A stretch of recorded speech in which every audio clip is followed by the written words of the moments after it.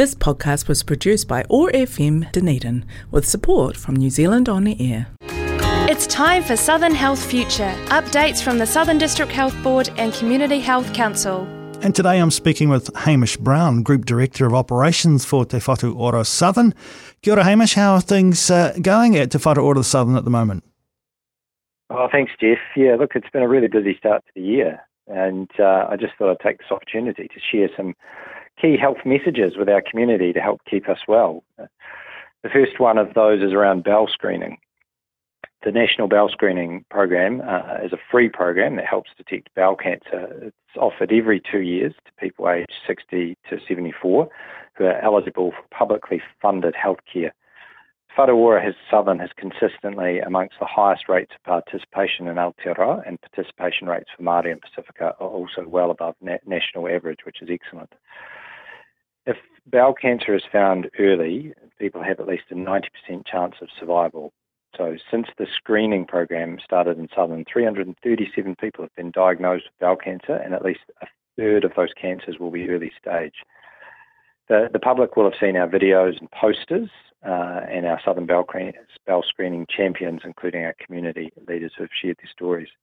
Our bowel screening champions' messages of early detection and using the program's home test kits are having a positive impact. So we encourage everyone who is eligible to continue to use the self-screening kits at home. It's easy, it's free, and you can complete the test in the privacy of your own home. But it is important to participate every time you receive a kit. Regular testing is the best way to find polyps or bowel cancer early. So regardless of whether you're eligible for the program, we also strongly encourage anyone who has symptoms of bowel cancer, such as bleeding in the bowel motion, or change to your bowel habits that continues for several weeks, to talk to your doctor. So our health is important, and we want everyone around us to have a long life and to support whānau, so we must be proactive in looking after ourselves. Hamish, do you have any key health messages as the school and the tertiary year starts again?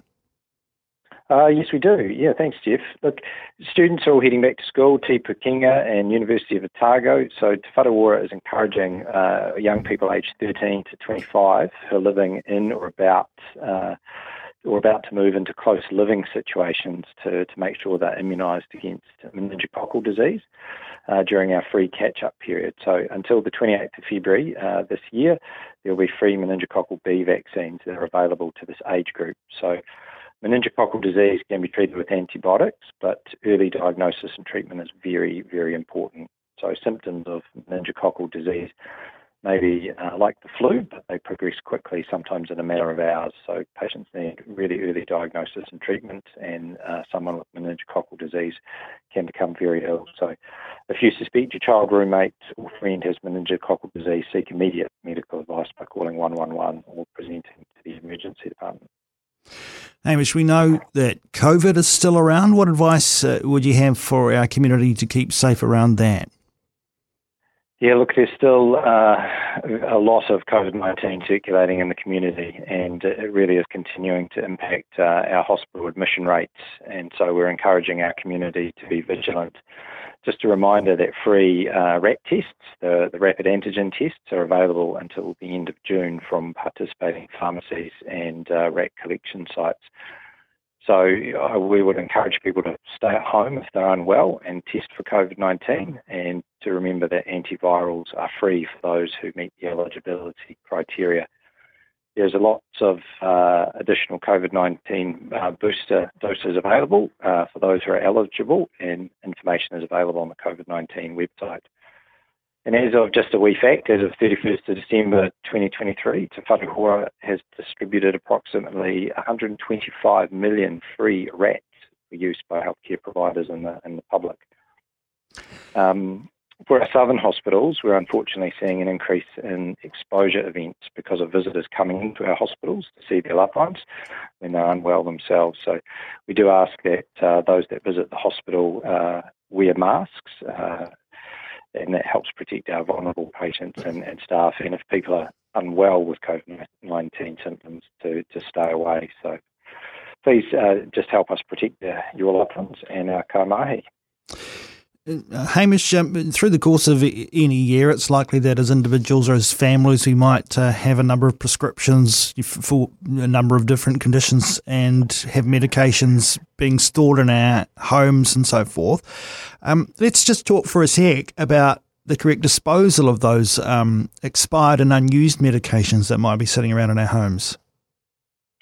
Yeah, you're right, actually. And look, over time, medicines can accumulate in cupboards and drawers and at your workplace, and they might be expired, unused, or surplus to needs, or be prescribed for someone who isn't around anymore. So we would encourage people not to hold on to medicines because that can lead to accidents or misuse. And so encouraging safe disposal is really what we want to do. So people might not be aware of this, but pharmacists can properly dispose of medicines at no cost.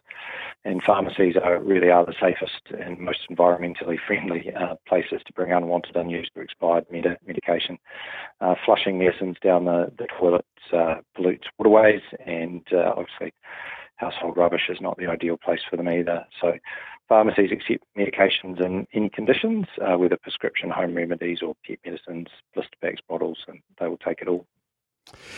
Finally, Hamish, it's a cracker day in Ōtepoti Dunedin today. Plenty of warm weather still to come, I imagine, over the remaining parts of the summer. Can you share some advice for us about keeping safe in the sun? It is a cracker day here. Look, we all love the sun, but heat can affect us all, and overheating is a condition that can prove fatal. Elderly, children, pregnant people, and those with chronic acute severe illness can be particularly at risk. And we would encourage people to slip, slop, slap, and wrap when heading outside, and seek shade and keep hydrated, and check first whether it's safe to swim at your local swimming spot. Babies are less capable of regulating their temperature, and hot weather can quickly result in them overheating and possible dehydration. So remember to keep them cool, out of the sun, and do slightly and some extra fluids. So if you feel dizzy, weak, or have an intense thirst or headache, you may be dehydrated. Drink some water and rest in a cool place. And if your symptoms continue or you're worried about your health, call Healthline, which is free on 0800 611 116.